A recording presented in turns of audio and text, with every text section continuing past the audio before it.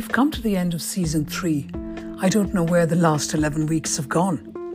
I opened with historian William Dalrymple talking about colonisation and unconscious bias.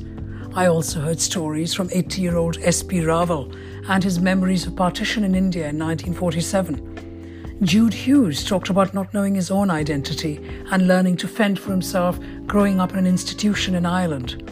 Inspirational Kate Nichols talked of others' unconscious biases after she was attacked, while Anna Harrington shared her stories of adoption, racism and white privilege.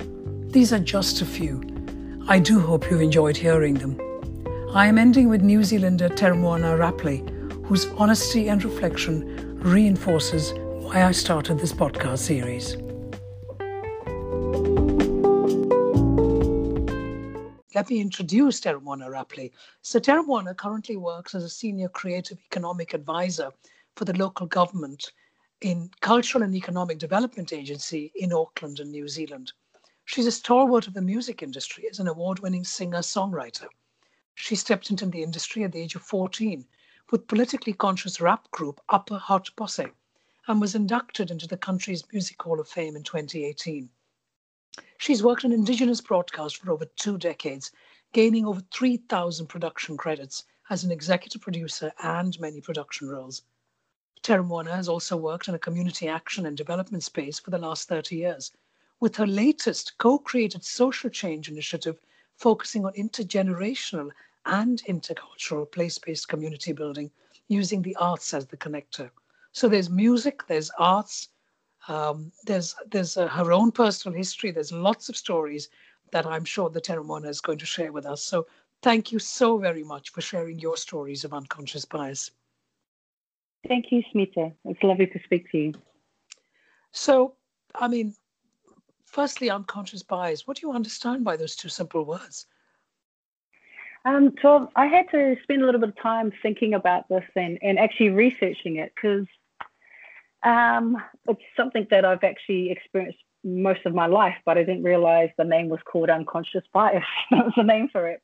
Mm-hmm. So my understanding is that it's a never-ending whole bunch of assumptions. It's another word for racism as far as I could tell, and that the context of which this action of unconscious bias happens is very important. It presents a space for the action of unconscious bias to actually happen, but also for someone to observe it. And I'm usually the person that's observing it, and I wouldn't, I don't know if the word's offended. I wouldn't be offended by it because I'm used to this type of behavior most of my life. So it's actually...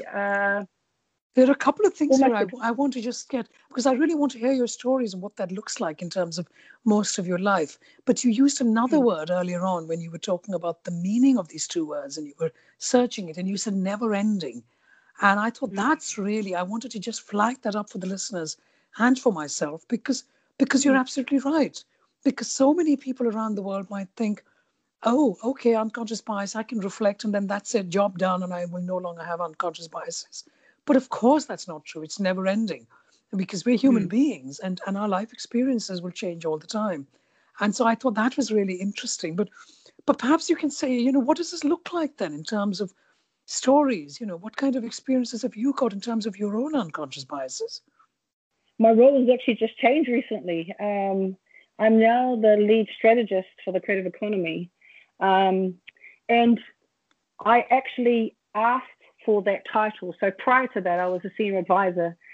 And the issues that I've been having with trying to carry out my work is that the difference between a senior advisor and a lead strategist, the difference between those two titles gives more validity to what I can actually bring to the table when I sit at the table. So you mentioned that I've been involved in music, and so primarily people in Aotearoa, New Zealand, recognize me as a singer and not as a songwriter, and someone that is sort of pretty in on the television set. And that was a very long time ago because I'm almost 50 now. So people have this idea of me being this young woman that they love to look at in the 90s. So when I sit at a local government table and I'm talking about creative economy, about things that need to change, sometimes the people that I'm dealing with, because they know me from this other life, they're not listening to me. They're not paying attention to me. They're actually usually singing one of my old songs in their head. And I will actually question them and say to them, are you listening to me? And they're like, there'll be a pause. And they go, yeah, we're listening. And the meetings will usually end in a selfie with them. So, and this is, and I'm telling you the story because I mentioned that to me, my understanding of unconscious bias is never ending, but also there are elements, and, I believe it's another word for racism. But in the context that I'm talking about when I'm in my day job, the attitude towards me, it's not, I don't believe it's a malicious act. They're just taken away by something else and they're not actually focusing on what they should be focusing on. And so for me, unconscious bias comes in all sorts of levels, if that makes sense. Because the other end of that is also dealing with people who just, I've dealt with colleagues in the same organization that I work for who it doesn't matter what I say to them, and they might not know anything about me being a singer. All they can see is that there is a brown woman sitting at the table who didn't go through the normal channels of studying to be an economist, because I'm not. I'm a creative who has a large brain that's able to take in lots of information and spit out that information and make it make sense.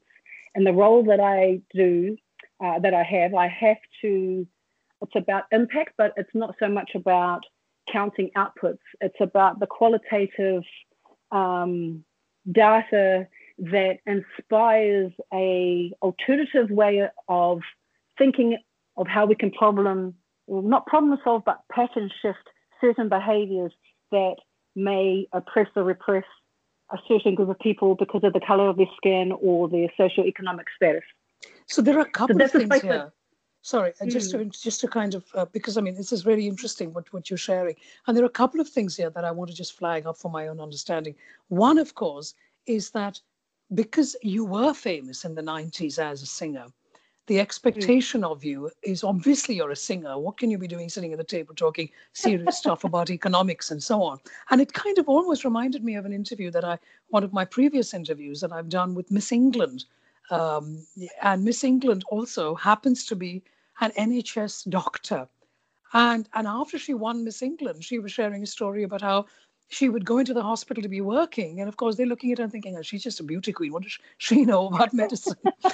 So I totally get what you're saying in terms of these stereotypical expectations that we have. And you, of course, had an extremely successful career as a singer. And you've just changed tack and you want to be seen differently. And that's really hard for the people who know you and loved you as a singer. But then you've got the second part of your story, which is about this brown woman. So now nobody knows who Tarahumana Rapley is as a singer. And there is this lady who's sitting at the table, but they know she has not studied a degree in economics. And she happens to be brown, and it's a she. And therefore, what does that look like? And therefore, people's unconscious biases. So there are a couple of things here that I found very interesting in terms of how people can have unconscious biases. But I'm going to pause you there, Tarahumana, if you don't mind, because I want to bring it back to you and your stories. Because I know these are your stories because you are at the receiving end. But what about you and your upbringing? I mean, by the fact that you're a brown woman in New Zealand, may I make an assumption, or am I wrong, that you're Maori? Okay. I mean, so can you tell us a little bit about what this looks like and your unconscious biases?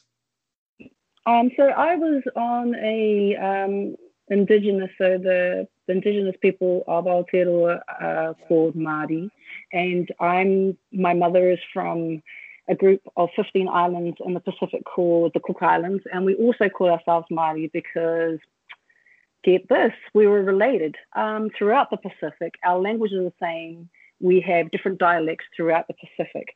And so when I was born and I grew up here in Aotearoa, and part of the reason also why people know me is that I was a television presenter for about 8 or 9 years. So people saw me on the television set. And I was on a show that was a bilingual show of English and the native language here in Aotearoa, Māori. Like I said, it's a different dialect. It's a dialect from what we speak where my mother's from in the Pacific, from the Cook Islands. So people naturally assumed that I was Māori from Aotearoa. And so part of that was, you see, for me, at the time, my partner was Māori. I had 2 children to him, so my children are Māori. And when the opportunity came up to be on this television show, I auditioned for it. I didn't realize that they thought that I was Māori from Aotearoa, and that being on the show for the amount of years that I was, so did the rest of the country. So it was a difference between Māori people from Aotearoa thinking that I was Māori, and Cook Island Māori people from the Cook Islands where my mum was from, also thinking that I'm Māori. So when I went back to the Cook Islands, I just naturally assumed that people realised that I was Cook Island because my mum was from there. My name's Te Moana. It's not really a common Māori name from Aotearoa. So I just assumed that when I went back, people would just be like, yeah, you're Cook Island, but they didn't. So one of the things for me when I think about my own unconscious bias is that I always assume that people's intentions are aligned and that their value system's the same as mine. And I get that wrong all the time. And that's actually been quite a valuable lesson for me recently because I work in the community. I work around community development. And when I get into those spaces, I do give a lot of myself. And I realized that I needed to, sometimes when it gets so hard when you're working with communities, that's just not ready. And I work in a manner that it's not about a hand out, it's about a hand up. So it's not a hand out, it's a hand up. And part of that is also having a level of self-efficacy for the people that I'm working with as well, because we've got to meet and it has to be a partnership. But for a very long time, I just keep on giving and giving and giving. They'll come on board. And I realized that at a point last year, actually, when my house started dropping, that I needed to pull back from it and don't just assume that everyone's going to get on the same page. It may never happen. And so a part of that learning was to align myself more with people who are like-minded and then work out a more rounded way, a holistic way for myself to be supported in the spaces when I work in community development. So it's a little bit of the assumption thing here. And you said about values and the fact that just because you feel that your mum's from the Cook Islands, you know, your partner and the father of your children is Māori, and therefore, obviously, this is who I am. This is how we're all the same, and therefore, your unconscious bias is that we all have similar or same values. I find that very powerful. That phrase that you've used. What does that actually mean? I mean, I'm trying to understand that for my sake, in terms of because you're saying you then became aware, or correct me if I'm wrong, that maybe those values were not as aligned as you thought. So can you expand on that in terms of a story? What does that look like? Absolutely. So for in the local government space, the unit that I first joined had a focus on social innovation. So we get a lot of our learnings from the UK, from Nesta. We look worldwide for different ways to deliver impactful initiatives and programs that are human-centered for the people that we're actually developing for. So it's in partnership with them. And I assumed that my colleagues that I was working alongside with that worked in the community development space, I assumed that their understanding that the reason why we looked at social innovation, the reason why we looked at co-design is that we needed to have policies altered or new policies drawn up with faster. And this whole fad of people using the word social innovation, and especially in local government, got people all excited about human-centered design and stuff. But for some people, they say those words and they don't actually know what it means. And I assumed that when they were saying things like that to me, saying those types of phrases to me, that their value system was the same in terms of the urgency of the work that needed to be completed, the importance of the fact that the work needed to be done quickly because of the effect that it had on the people that we were serving. That's the assumption. And so I realized at one point, they have a completely different value system from me. Sometimes it's about them just elevating their own careers and moving forward and to be seen, to be doing this work that might be impactful. But I found quite a few times that I was carrying the majority of the work, and they were sort of, I guess a light analogy would be, they'd be taking selfies of themselves and going, hey, this is all this great work that I'm doing. And I'll just be the person in the background with my head down working. So, I'm smiling to myself when you're saying that, but yes, I get what you mean. Yes. Yeah. So different value systems. I think that's really important for all of us, and because it's not just about, this is my reaction to what you're saying, it's not just about your identity of how you see yourself in terms of Maori. It's actually in so many ways more than that. And I think people all over the world who are listening to your story, it'll resonate with them too. They will go into a workplace with X ideas of how things need to be worked out in terms of their value system and their narrative and their upbringing. And then they find that perhaps it doesn't quite match with the rest of the team. So there is certainly a commonality. But if you don't mind, I want to come back to you and your stories again. And this idea of the fact that you've always seen yourself as a Maori. And are you? I mean, is that confirmed? Can you tell us a little bit about any other assumptions in your growing up years?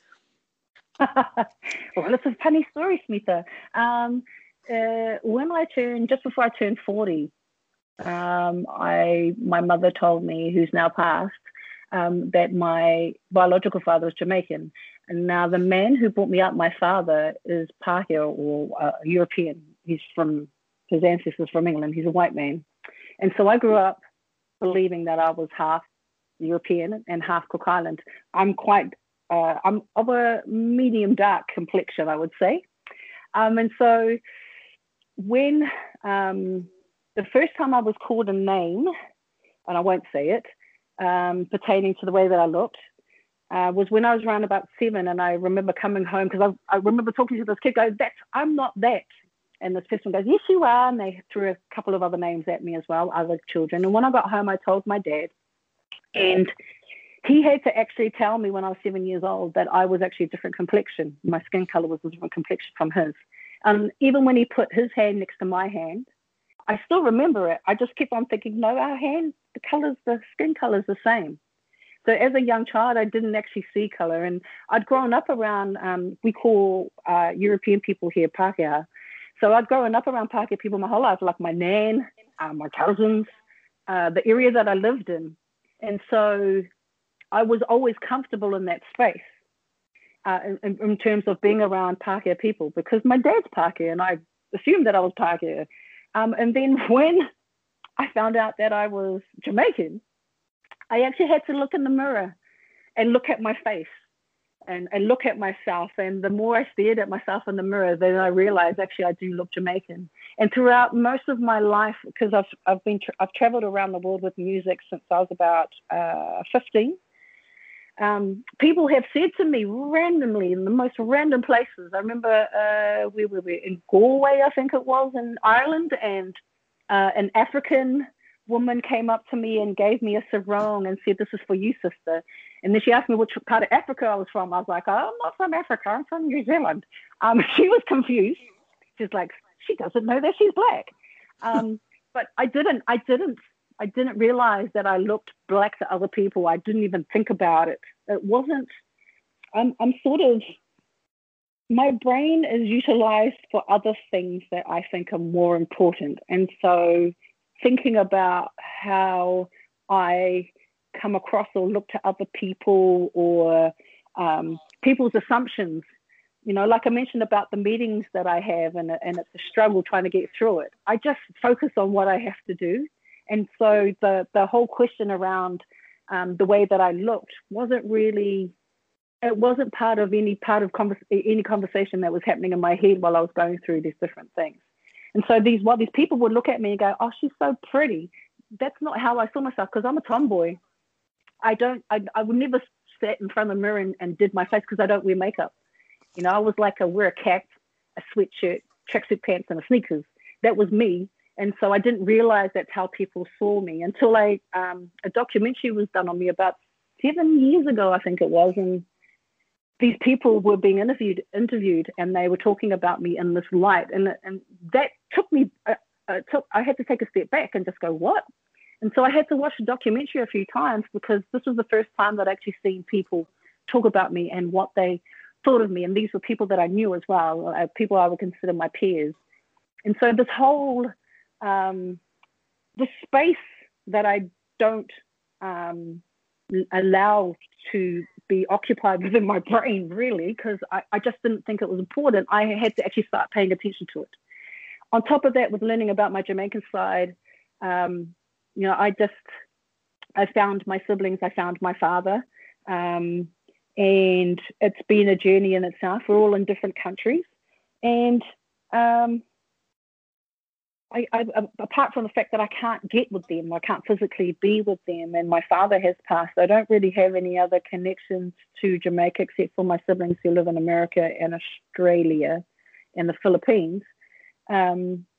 Trying to get a deeper understanding of what actually that means. Like, I can say to people, I'm part Jamaican and part Cook Islands, but for me, the depth and understanding of what that actually means hasn't actually hit me yet. And I think that the more that I learn about my family, where I come from, will help set me in a better stead to it's not like I carry it and I'm ashamed of it or anything, but I know that I'm in a learning space. And so I'm still learning about who I am in that space. At 48, I'm still learning these things. And you only knew at the age of 40, is what you said. Yes. Yeah. So it's only been 8 years, which is nothing. No, that's right. Yeah, because for some people, it's a given that they know who they are. But I've grown up in such a what would you call it, a bubble and squeak sort of way. Just everything's sort of been thrown in, and then I've had to decipher it. And both my Jamaican father and my biological father and my Cook Island mother have passed now, and I have my siblings, and then just trying to piece things together.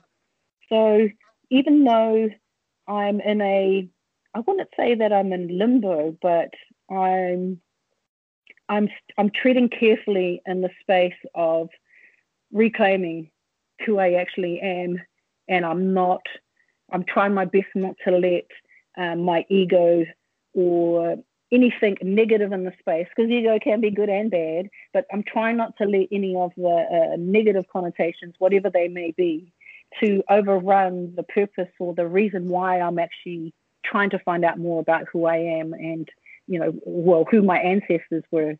Recently, because my surname is Hendricks, and recently I started the search again, because all this time on my hands are between my job, and I found out, because I'd been chasing the Hendricks name, and there were different stories that I had come across, and sort of figured out from a DNA test that I'd done that our family came from Holland, and that they were Iberians, so Spanish, Portuguese, and they had traveled to Holland, and they were most likely of the Jewish faith.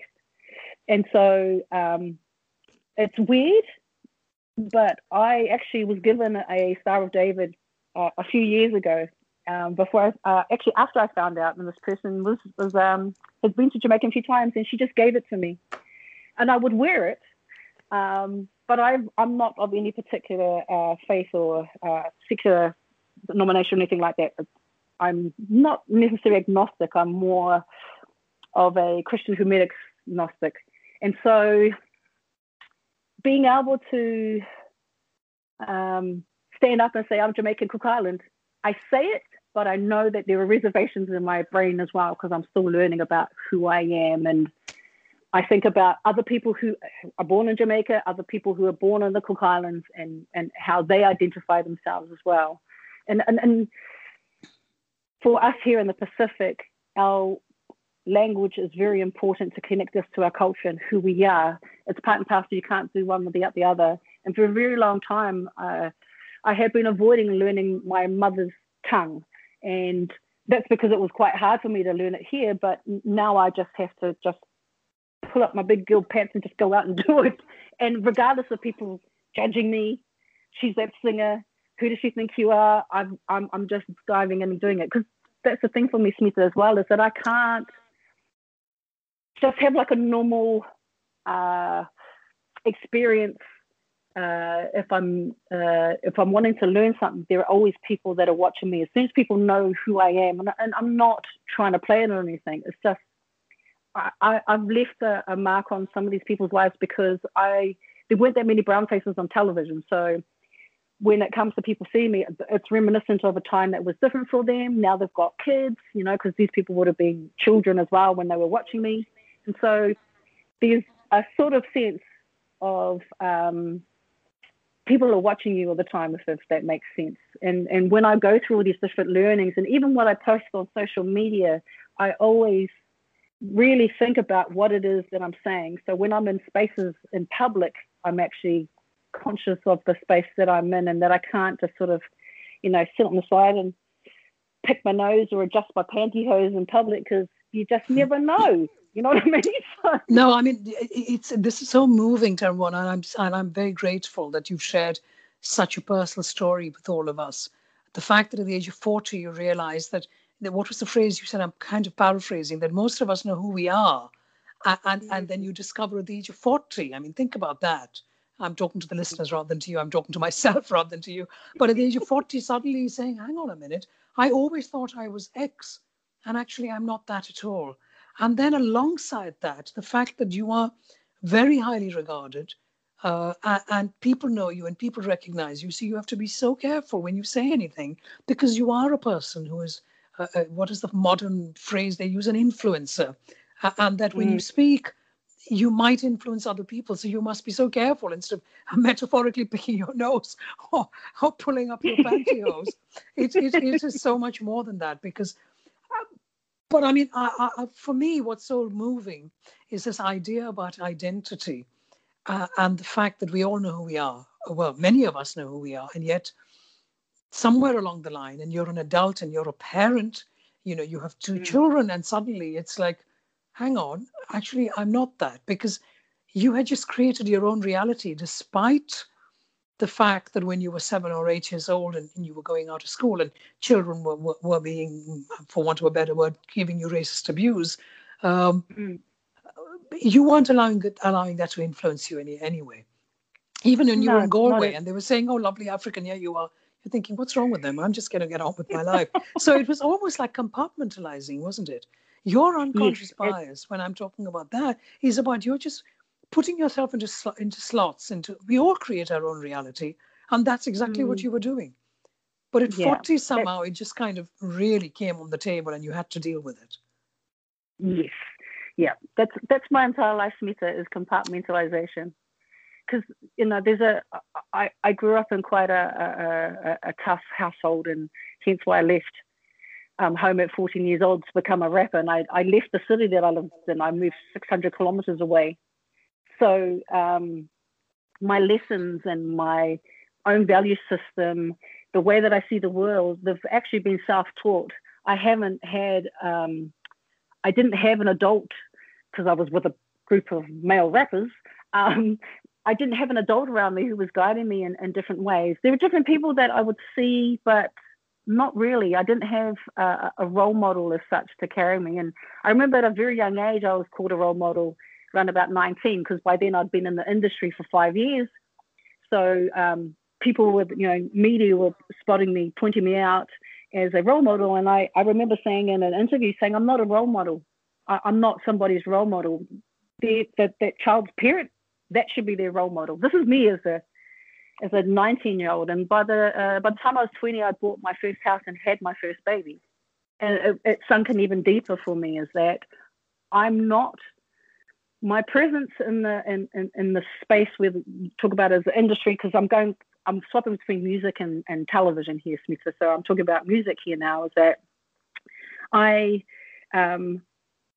didn't write politically conscious songs, or songs that talked about the skin color of my first child, or I didn't write those things saying, I'm going to change the world and this is how I'm going to do it. I wrote those songs because that's the way that I felt. Like everything that I do with my music, it doesn't have a there's not a disconnection, and it's just a focus on how can I market and get my music out.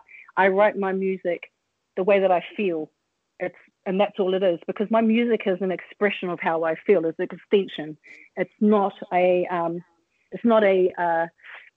to put it lightly, it's not a commodity to be packaged up, though that could happen eventually, but in a way that is more controlled from my side, as opposed to an industry infrastructure influencing and saying what I need to do. And that's what was happening when I was 19, when Role Model was put on me as a label. And, you know, they were trying to, the media and the industry infrastructure were trying to craft me into this person that they thought that I should be, because I was a brown woman. I was rapping, writing my own songs.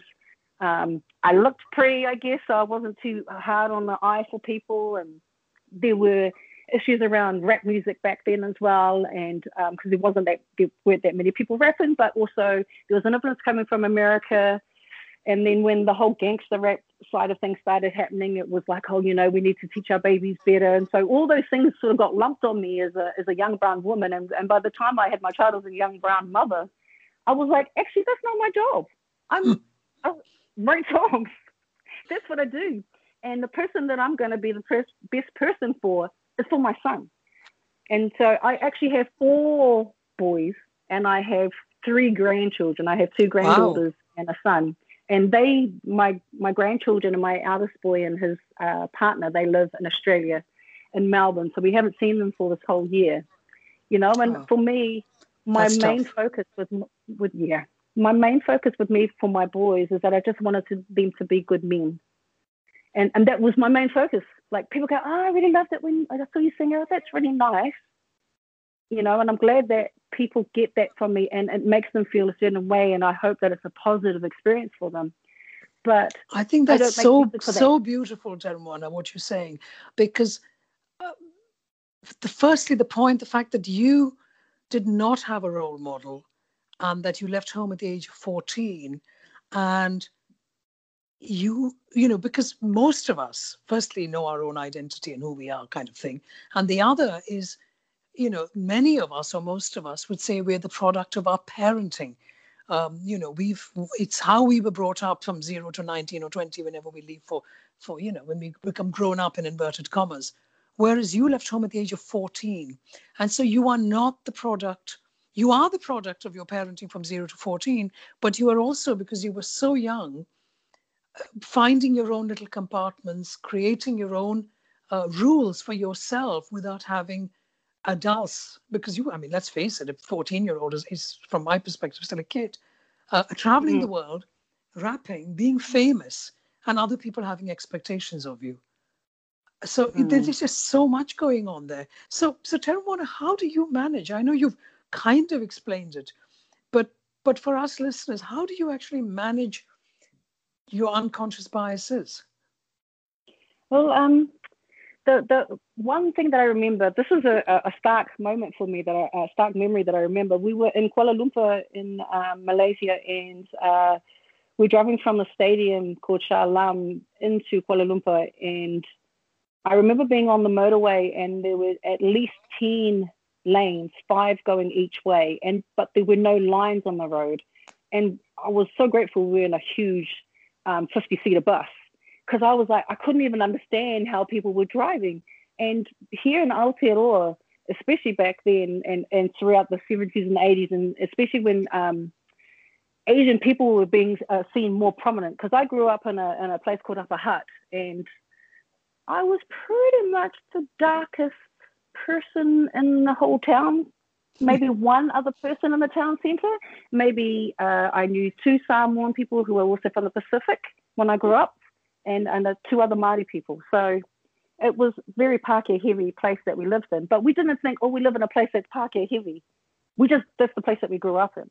And when I was in Kuala Lumpur, the thing around the driving was that back here in Aotearoa, it was like, oh, Asian drivers are terrible. That's the thing that always came up. And we grew up thinking that Asian drivers were just Chinese people, nothing else. Because that's how our education system was here. When I came back and I realized that these different assumptions that I was making, that I'd been around, because I'm I'm not really a judgy person, and I don't think I was back then either, because I was just quiet. My nickname was Mouse, so I hardly ever seen anything, but I did observe a lot. And back then, I thought when I came back to Aotearoa, I was like, man, we just need to be quiet with the dumb things that we say about people that we don't even know about. You know, going to Kuala Lumpur was a complete eye-opener for me. The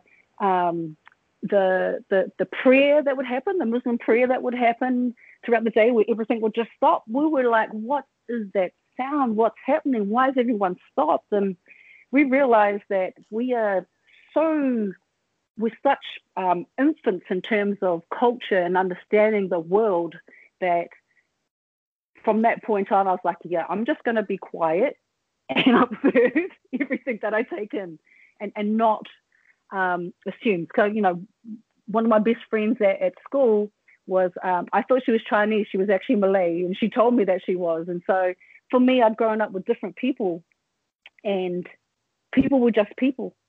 So I don't know how I got to a point where in my mind I believe that, oh yeah, Asian or Chinese drivers are really bad. For my mother herself, and speaking of her own experience, she had her own assumptions about the way that people were. You know, specific people from different islands, Pākehā people, white people were great and fantastic, and Samoans were a different kettle of fish. And so I grew up with these things being said to me, but I actually married a Samoan. So whatever was going through her mind and whatever she's saying to me, it didn't attach itself. So, you know, I'm not a perfect person, but I do like to think that I am mindful and I'm aware, and that's how I think I manage my unconscious biases. No, that's beautiful. I mean, it's about just being. You said you're quiet, you're silent, you listen, and you're mindful. It's rather than just jumping ahead and jumping to conclusions, which is so much an easier way of managing things. Tera Moana, I am so appreciative of you having this conversation with me. Thank you so very much for sharing your stories of unconscious bias. You're very welcome, Smita. Thank you.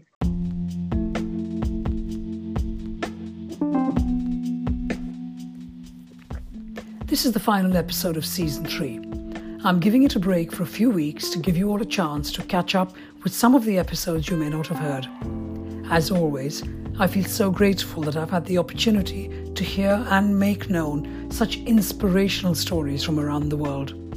If you have liked them, please do share, as it is only by sharing that more people can hear these stories. If you would like to recommend speakers, please do reach out via Twitter, Instagram, or my website, Tharoor Associates. Thank you so much for listening. I will be back with Season 4 in March.